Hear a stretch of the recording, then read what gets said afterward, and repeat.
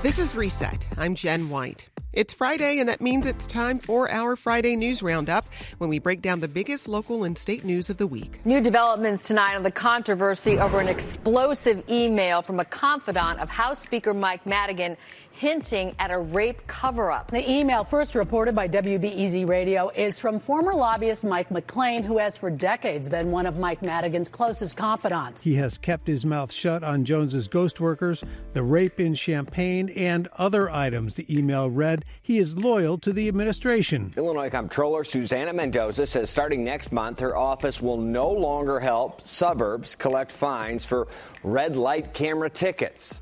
Joining me now to break down those stories and more, WBEZ state politics reporter Tony Arnold, Better Government Association president and CEO David Greising, and Shia Kapos, reporter and author of the Political Illinois Playbook newsletter. Happy Friday, everybody. Welcome. Hey, Hello. Good to be here. So let's start with that news out of Springfield. A top lobbyist, close confidant of Illinois House Speaker Michael Madigan, hinted at a rape cover-up and about apparent ghost payrolling in an email obtained by WBEZ. Tony, you are one of the reporters who broke this story. Just remind us of everything that's happening right now. This is an email that I obtained through a Freedom of Information request to the governor's office, looking into emails that McLean had sent to the previous few administrations of governor, mainly the chiefs of staffs of the last few governors, going back about 10 years. I got several responses back, a couple hundred pages of emails, but this one stopped me in my tracks when I read it, and we felt it was obligated to put this out there. So there's still some mysteries 4 days later after publishing about what McLean is referring to in this email, and we're working to solve those mysteries in the most respectful way that we possibly can. Well, Governor J.B. Pritzker said he found the content of the email to be, quote, horrific. Here's a bit of Pritzker speaking about that yesterday. The subject of this email is horrific. You can't read this email and not see a lot of things wrong. In order to get the answers, we've got to do an investigation. We've got to figure out what the real facts are. And then we've got to hold those accountable who are, responsible for perpetrating either the crime, the cover-up, or the threats that are associated, I think, in that email. Tony, is he making any moves to investigate the contents of this email? When Pritzker was fulfilling my Freedom of Information request, his office, when the lawyers saw this, they also forwarded the email on to what's called the Executive Inspector General. It's basically the big watchdog for the state government, and that's where this stands right now as far as the governor's office is concerned. You might imagine there's been lots of calls for action since the story published. Just my back of the napkin list here about where things stand. So the governor's office forwarded this on to the state inspector general, executive inspector general. Several congressmen this morning asked for the attorney general, Kwame Raoul, to appoint a special prosecutor to look into this. I'm still awaiting word from the AG's office about where that stands. Senate Republican leader Bill Brady called on the state police to investigate this. Several lawmakers have asked the U.S. Attorney's Office and Champaign County State's Attorney's Office to open investigations into the email. And the House Republican leader Jim Durkin called on legislative hearings into the matter, including with a committee that would have subpoena power to compel these people to come forward and on the email who aren't answering our questions, to come forward, testify to lawmakers, and address this. But that was shot down by Speaker Madigan. I want to get your reactions to this news, David and Shia. Shia, I'll come to you first. Everybody was so horrified by it. It's not like this was 20 years ago when, men in the business might have spoken that way and women knew they had their place in the world somehow.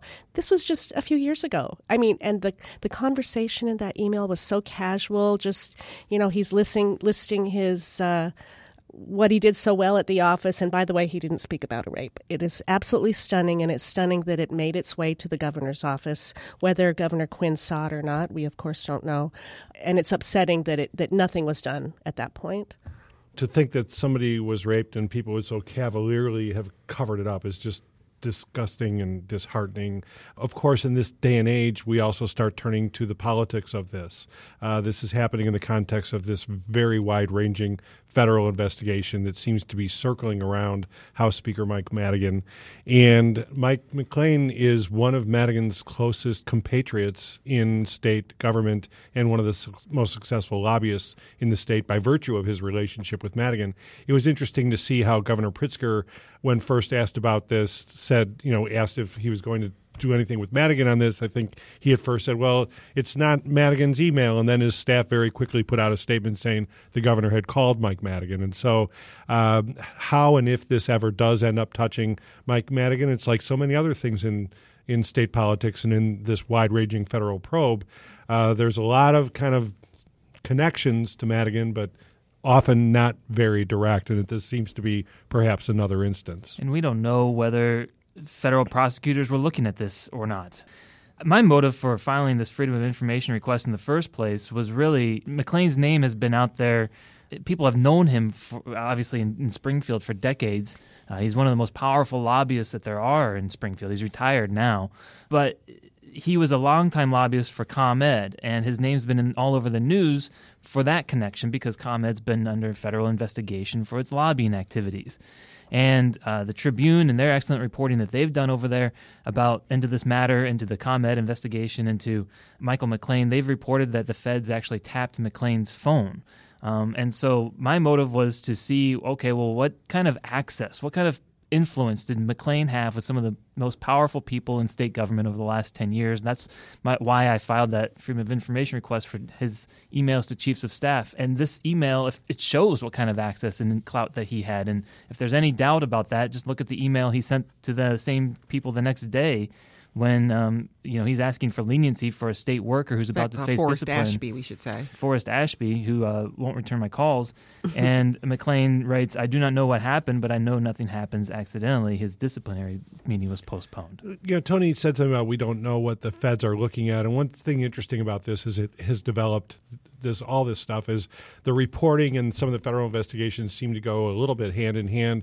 A lot of times, as I'm guessing would be happening after your disclosure, I wouldn't be surprised if the feds are now looking into this. We've seen this at the BJ with an investigation we did into Lyons, and now we've seen that Mayor Chris Getty and Lyons got subpoenas as a result of our investigation. So I think it's heartening to see the press play the role that it is playing. And one of the other things I think you found, Tony, earlier was the McLean email that went out with I'm doing this on behalf of my friend, this list of key lobbyists in the state and his the magic lobbyist list. The magic lobbyist list, and that was your story, I think. And my colleague Dan Milopoulos and Dave McKinney. Okay, I don't want to take credit for their work. They're great colleagues. Yeah. They sure are. They're both great reporters, and it's just very interesting. We're getting for the first time ever a real inside look into how the machine in Springfield works, both through what the feds are revealing and what some of the reporters are finding on their own. Well, speaking of Dan Milopoulos and Dave McKinney, they caught up with Michael McLean, who sent the email yesterday afternoon. Let's listen. In terms of any kind of cooperation, I mean, is it something that you've been asked to do by the feds to cooperate in this or not? They've asked. And is this something that you are entertaining or that you are doing? I'll just say they asked. Yeah. But, I mean, it would be hard to betray someone like Mike Madigan. It would be hard to betray myself. So that's Dave McKinney there asking Michael McLean if he's been asked to cooperate with the feds. He says, I've been asked. Well, I've been asked. And then Dave says, well, it would be difficult to cooperate, essentially, in light of your friendship with Michael Madigan. And he says, well, actually, I'm more concerned about myself. I'm paraphrasing there, of course. What was your reaction to that, David? Of course he's worried about his own self-interest. He probably has some culpability here. For one thing, as we found in some of our reporting, he continued to would appear to be lobbying work on behalf of ComEd even after he no longer registered as a lobbyist. And so he probably does have some personal culpability here. He also realizes that and whatever he's doing these days, it's always tied to Mike Madigan, and anything he would do to betray Mike Madigan, however you define betrayal, would be kind of the end of his prestige, his clout, his power, and ultimately his ability to make money. But I think that comment also indicates he's probably worried about, am I going to either be paying huge, huge fines or going to jail over all of this? he's worried less about Mike Madigan and his future. Shia? But not so worried to go to such a high-profile restaurant yesterday, Chicago Cut. Yeah, you've been writing about Chicago Cut for years. Yes, that's where you go. Everybody who's anybody hangs out there. I'm sure you got a phone call that he was there. So that alone was stunning. I mean, well, what do you make of that, Tony? I mean, this story's been out for several days. He's not returning calls, but he shows up at a place where he's relatively easy to find. We've been trying to get a hold of McClain for months, and he's not returned the calls, not returned emails, not anything. Now, we do know, as we said, that his house has been raided. His phone, it's been reported that his phone line was tapped. So there's that element of it. But still, we did all we could to get a hold of him before we published this story to let him know that we had this email from him and to figure out what are you talking about in it. He never got back to us, and there he goes and has a nice lunch yesterday at Chicago Cut. McClain lives in Quincy, and he was a state representative from Quincy, actually, for several years, about 30 years ago. And then he became a lobbyist, but he does also have a condo in the city of Chicago, and so maybe he's spending some time up here in this cold January. I don't know. Well, in a way, you see public officials have no choice but to be out in public sometimes. Like Ed Burke still goes to city council meetings, for example. But for a private person to have done that is you do have to wonder a little bit. Of all the restaurants in the whole city, that's the one that he picks. Well, I want to make sure we talk about another part of the email, and that's McClain's reference to Jones's ghost workers. And Shia, just really quickly, when we talk about ghost workers or ghost payroll, explain what that is. It's somebody who has a cushy job but doesn't really have to do anything. They got it as a favor, maybe, and they get paid, and they don't do anything. And so you have this reference, Tony, to Jones's ghost workers. Any more insight yet about what that means? Well, ghost workers is illegal. You can't do that. And in fact, a sitting state senator right now, Tom Cullerton, has been indicted on federal charges for being a ghost payroller. It's an alleged allegation. He's denying it. But the feds say that he was on the payroll of the Teamsters and did little to no work. And as a result, he faces almost like around 40 indictments on this. So it's an illegal activity.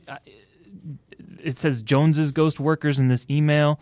This email is about Forrest Ashby. He's kept his mouth shut on Jones's ghost workers. So Ashby's overall supervisor at the time this email was written, was Lori Rickman Jones.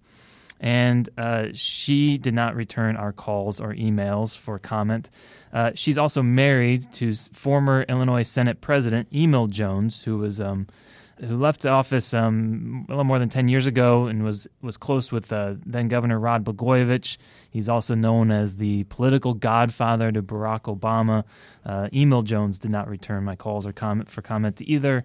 So those two Joneses, we didn't reply. That's as much of a connection as I have right now. But about 10 years ago, there were a lot of stories with a lot of questions raised about whether Jones and or his wife were taking part in that. And those stories just kind of faded. I guess nobody actually proved anything. So when I read your story, I just thought it was bringing up those same issues, whether they were resolved or not. If only somebody on this email would talk to us, we could have some answers. And the term ghost payrolling is particularly resonant right now because there's this new thing, sort of ghost lobbying, where some of the allegations about some of the ComEd lobbyists is that they were paid to lobby and actually never really did any lobbying work, and some of those people are associated with Mike Madigan. You're listening to the Friday News Roundup here on Reset. When we break down the biggest news of the week, our panel today, WBEZ's Tony Arnold, David Greising of the Better Government Association, and Shia Kapos of Politico.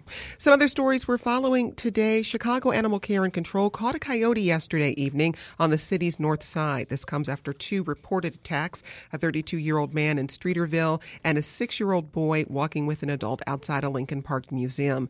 Officials say residents should call 311 if they spot a coyote. Federal prosecutors in Chicago say a judge was too lenient in sentencing a man to 16 years in prison for plotting to detonate a car outside a crowded bar. In a court filing made public yesterday, prosecutors asked the 7th U.S. Circuit Court of Appeals to vacate the sentence handed to Adil Daoud last year. And Chicago-based Grubhub says it has no plans to sell the company. Grubhub issued a statement after the Wall Street Journal reported yesterday the company is considering a sale. Well, Democratic leaders have tapped State Representative Selena Villanueva to replace former State Senator Martin Sandoval. Tony, just remind us quickly how we got here. Oh, well, we got here because Sandoval resigned his seat because his office got raided by the feds. This is all a part of the larger investigation. As far as I know, it's unrelated to the email we've been talking about, but it's part of the larger investigation that the feds have been operating, and they did it. When they raided his office, they did it in the middle of the day. It looked like a movie set. They walked out with boxes and envelopes marked evidence. There's many ways to raid an office. They chose that way to do it in broad daylight. Since then, Sandoval, he's not been charged with any wrongdoing. In fact, very few people that we've talked to about this hour has been charged with wrongdoing. But he still ended up resigning his seat. That created this vacancy and this fight. And State Representative Selena ended up getting his seat. She's moving over to the Senate now. Well, Shia, tell us a little bit more about Representative Villanueva. I think she's part of this new wave that you're going to see in the Senate where they're going to have a new president. There are going to be a lot of new members, as a few of these folks have left, who want to make a bigger impact in lawmaking in Springfield. And David, she was one of the sponsors of the medical marijuana legislation as well. She was that. She has a background in immigration reform. She also is one of the luckier politicians in the state because I think she got her representative position at first by being appointed to fulfill an unfilled term. So she's only had to run one election and becomes a state senator. So, but yeah, she was a backer along with many others of the new marijuana legalization. Well, I want to turn to one other story before we go to break. Illinois State Comptroller Susana Mendoza says her office will stop helping Chicago suburbs collect unpaid fines for red light camera violations. She's calling the ticketing system broken and morally corrupt. She was on the show earlier this week. These are lights that initially were granted by the legislature to be put in the most dangerous of intersections where fatalities were occurring. And in actuality, it turns out that the evidence shows that this truly is more of a money grab than it is about keeping our roads safe. David, red light cameras have been controversial for a long time. How significant is this move by Mendoza? Well, I think it's it's a smart move on her part to say that there's been all kinds of questions raised about red light cameras. She's right about them being part of a money grab. There have been questions raised about on equity grounds, although, frankly, the academic studies do indicate that there are valid questions as to whether or not there's an argument out there that African Americans have been disproportionately affected by red light cameras. But there's a lot of academic data now coming out saying maybe that's not just the case. And, of course, in the latest context of all these investigations, everything tracks back to the investigations. Among the information sought from Martin Sandoval's office was Safe Speed, the big red light camera contractor, and information about connections. They were a huge, huge political donor. He was one of their, I think, the largest recipient of their largesse of more than in the area of 400-some-thousand over the last few years that they've given out to political candidates. So I think Susana Mendoza is probably backing away from that. The idea that the state controller would be the tax collector, be the heavy to collect, it doesn't make her very popular with people. So she's backing away from all of this. Well, and they stopped collecting those fines in Chicago a while ago. It's just taking a little time for it to filter out to the suburbs, Shia. Well, and she's leaving it up to individual communities to decide how they want to gather up that money. She just doesn't want to be part of it. Well, Illinois is now the 11th state to legalize recreational marijuana as of New Year's Day, and it's been a little over a week now. Shia, how is that going? I think it's on par with what other states have experienced. Lines are long because not all of the facilities are open up yet. They're running out of product for recreational, not for medicinal. The state's made a point of saying they have plenty for all the patients that need it out there. And they're just waiting for the next round of dispensaries to open to see if it'll dissipate the crowds a little bit. How surprised were you all to see these lines on New Year's Day? Because I was just, going through my Twitter feed and watching people complain about the, 3, 4, 5 hour wait, Tony. Yeah. When I saw the lines, I was kind of like, it's for sale tomorrow too, right? You can just wait 24 hours and it might not be so bad. It's legal for the foreseeable future. So maybe you don't have to spend the whole day on New Year's Day. But, people, I think maybe they wanted to make a point that, look what I can do, and so I'm going to, and I have this right now. I think that may have motivated more people than. And I think some of it was about being part of this moment too. There was a lot of that. The numbers are that Oregon and Illinois now are tied for the most successful first 5 days in the among the 11 states that have launched so far. And there is a feeling of something really has transformed here, and will tell over time. Economists that I've talked to and read their work indicate that these opening weeks are not necessarily an indication of the strength of the market. And so when you have a governor who's budgeted $170 million in tax revenue for this year, it's really tricky to do that. Nevada turned out to be 40% above its estimates. California turned out to be 40% below its estimates for its first year of launch. And so it's really, really, we shouldn't take this and say, oh, wow, Illinois is going to be a huge success. We do not know, and we won't know for some time. Plus, the governor's office has pulled back the numbers. It seems like every month the revenue numbers seem less and less than they were initially when they first talked about it earlier in the year last year. So, well, several recreational marijuana dispensaries, as you said, Shia, had supply shortages, forcing some to close earlier this week. And here's State Representative Kelly Cassidy talking about her concern when it comes to medical patients. I want to make sure that the cultivators and the dispensaries are conforming with the law as we wrote it, to make sure that patients are prioritized.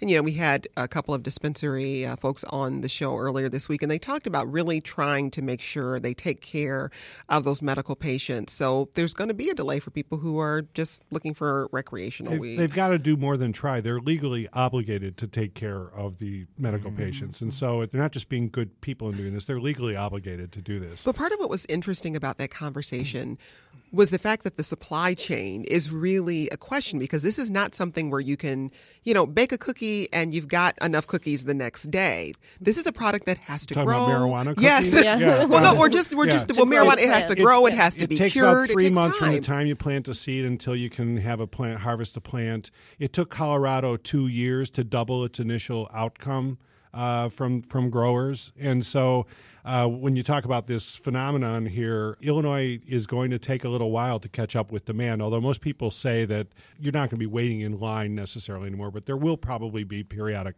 shortages. Other states enjoy the lines. Like, people talk about there are always lines at the dispensary, and people bring music, and they're passing out food, and it's kind of a communal Midwest in Chicago thing. With the winter the way it is, because it's a kumbaya thing. Everybody's happy to be in line. Well, I don't know. When it's 20 below zero, I'm not feeling real kumbaya. The Black Caucus was trying to hold up the Chicago launch till July 1st, so maybe they were thinking about the lines. Right. Who knows? It's an equity issue they were looking at. Well, Governor Pritzker is pardoned thousands of low-level marijuana convictions in the state as part of his effort to correct some of the wrongs from the war on drugs.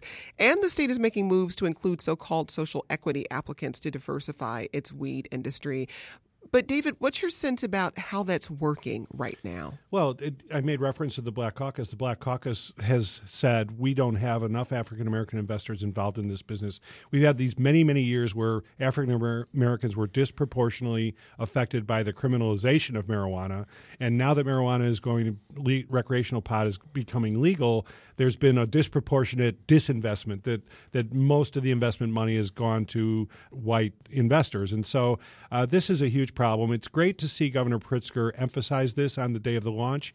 It also, going back to what Shia said, it was also a little bit of a backtracking for him, because he's now no longer touting this because of it's going to be the huge thing to save Illinois' budget. Well, there's also concern about how some of these business partnerships may work, because if there is a business partnership with a minority applicant, how much ownership do they really have of the company? And that's a big question, and we won't have that answered for a long time, Shia. We won't have it for a long time. There are some companies. I know Cresco is trying to do a really good job of training minority dispensary owners, and they're going to award, I'm not sure how many dispensaries to these folks, and they would be partners in the Cresco company, and they seem really committed to it. And I think a few other companies are as well.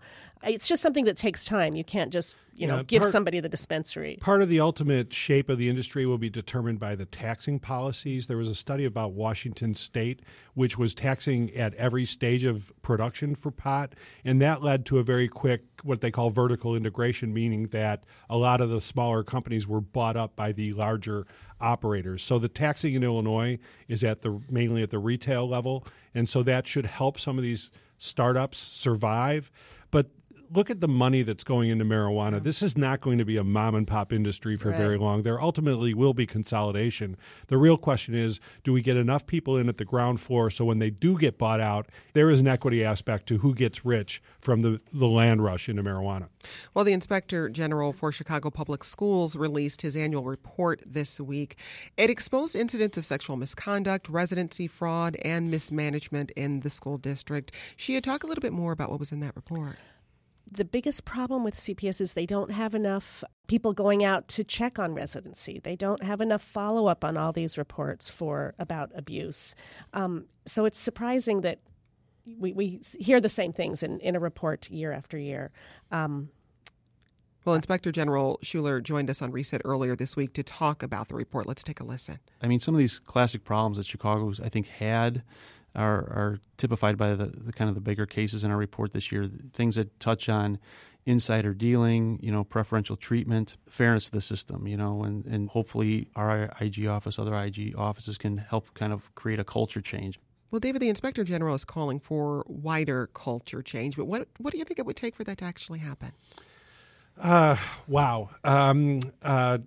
I guess we'll see how long under a new mayor, whether you can get culture change going that way. We certainly have been given any number of reasons, not just through the IG's office, but through the extraordinary reporting the Tribune did last year on sexual harassment in the schools, and now this reporting about the way children are being restrained in schools. Things like people feeling cavalier about the fact that they live in Mokina or Hazel Crest and are not Chicago residents. That also reflects cultural problems. One of the great things about having IGs is that they have the time and sometimes the resources to really make change happen. In this particular case, the CPS IG has been allocated as a result of the sexual harassment stuff an additional 30 spots, but they've only filled 15 of those spots. And so once they get fully staffed, they may really be able to force through the sort of cultural change you're asking about, Jen. And to be clear, they're forming a unit specifically to address these issues of sexual abuse. You're listening to the Friday News Roundup here on Reset. Our panel today includes Shia Kapos of Politico, David Greising of the Better Government Association, and WBEZ's Tony Arnold. Well, new government data indicates that Illinois will lose at least one seat in 2021. Shia, what can you tell us about that? Well, the population keeps dropping, especially downstate. I know there's been a lot of talk about the African-American population in Chicago dropping, and a few people talked to me a week or so ago saying that means that we could lose seats up north, but it doesn't appear, based on the most recent data, that will happen. We'll most likely lose only one seat from downstate, and it will require redistricting that will mean some of those congressional seats will pick up one of the seats, and we'll have one less. I mean, Tony, talk about the impact that could have on the state. Well, it's the shrinking influence of Illinois in Washington, D.C. It's not the first time that the state's lost a congressional seat. And so this is just another example of it. And if I would have to guess, this is an educated guess, but it's still a guess, that it's not going to be a Democratic seat that's going to end up being lost here in Illinois, downstate, that the people drawing the maps will have a way to make sure that it's Republicans pitting Republican against Republican. Well, Representative Dan Lipinski of Illinois' 3rd Congressional District made headlines this week. Let's listen. Democratic Congressman Dan Lipinski is taking heat for teaming up with Republicans who are trying to get Roe v. Wade overturned. Today, more than 200 members of Congress signed this legal brief urging the Supreme Court to uphold a Louisiana law that severely restricts abortions.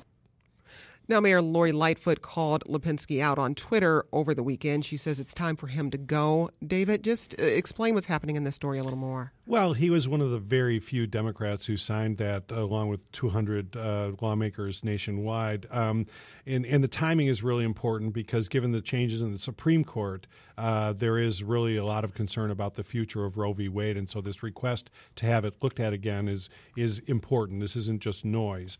And also it happens in the context of the fact that he's in a really tough race with Marie Newman, whom he beat by just about 2,000 votes last time. And she landed endorsements from Elizabeth Warren and Bernie Sanders recently. Right. And so this is really probably the most unwelcome part. I doubt he's very worried about what Lori Lightfoot thinks about him. What 28 mayors who have endorsed him think about him is probably not just more important to him, but also to his election chances. Those are the people and represent the constituency that really would put him back in Congress if, in fact, he is so fortunate. But before we wrap up, I just want to quickly hear what you'll be following in the coming days and weeks. Starting with you, Shia. Well, next week I'm going to keep trying to find out what's going to happen with the Senate president position that's come open. A week from Sunday, the state senators will vote on who their next Senate president will be, and so everybody's wondering which way will they go. That, in addition to that, the Senate Transportation Committee chairmanship and other committee leadership positions will be filled. Looking ahead to the opening of the 2020 legislative session, and especially the ethics reform panel that has been appointed and some of the work that they will begin doing. They've had one meeting so far, and the real work is now about to begin. Tony, I think I know the answer to this question for you, but tell us anyway. I'll just be looking to see who's investigating this email and what answers we can get about that we spent so much time talking about this in the first half of the show. That's it for the Friday News Roundup. Thanks to our panel today, WBEZ's Tony Arnold, Shia Kapos of Politico, and David Greising of the Better Government Association. Everybody, thanks. Thank you. Thank you.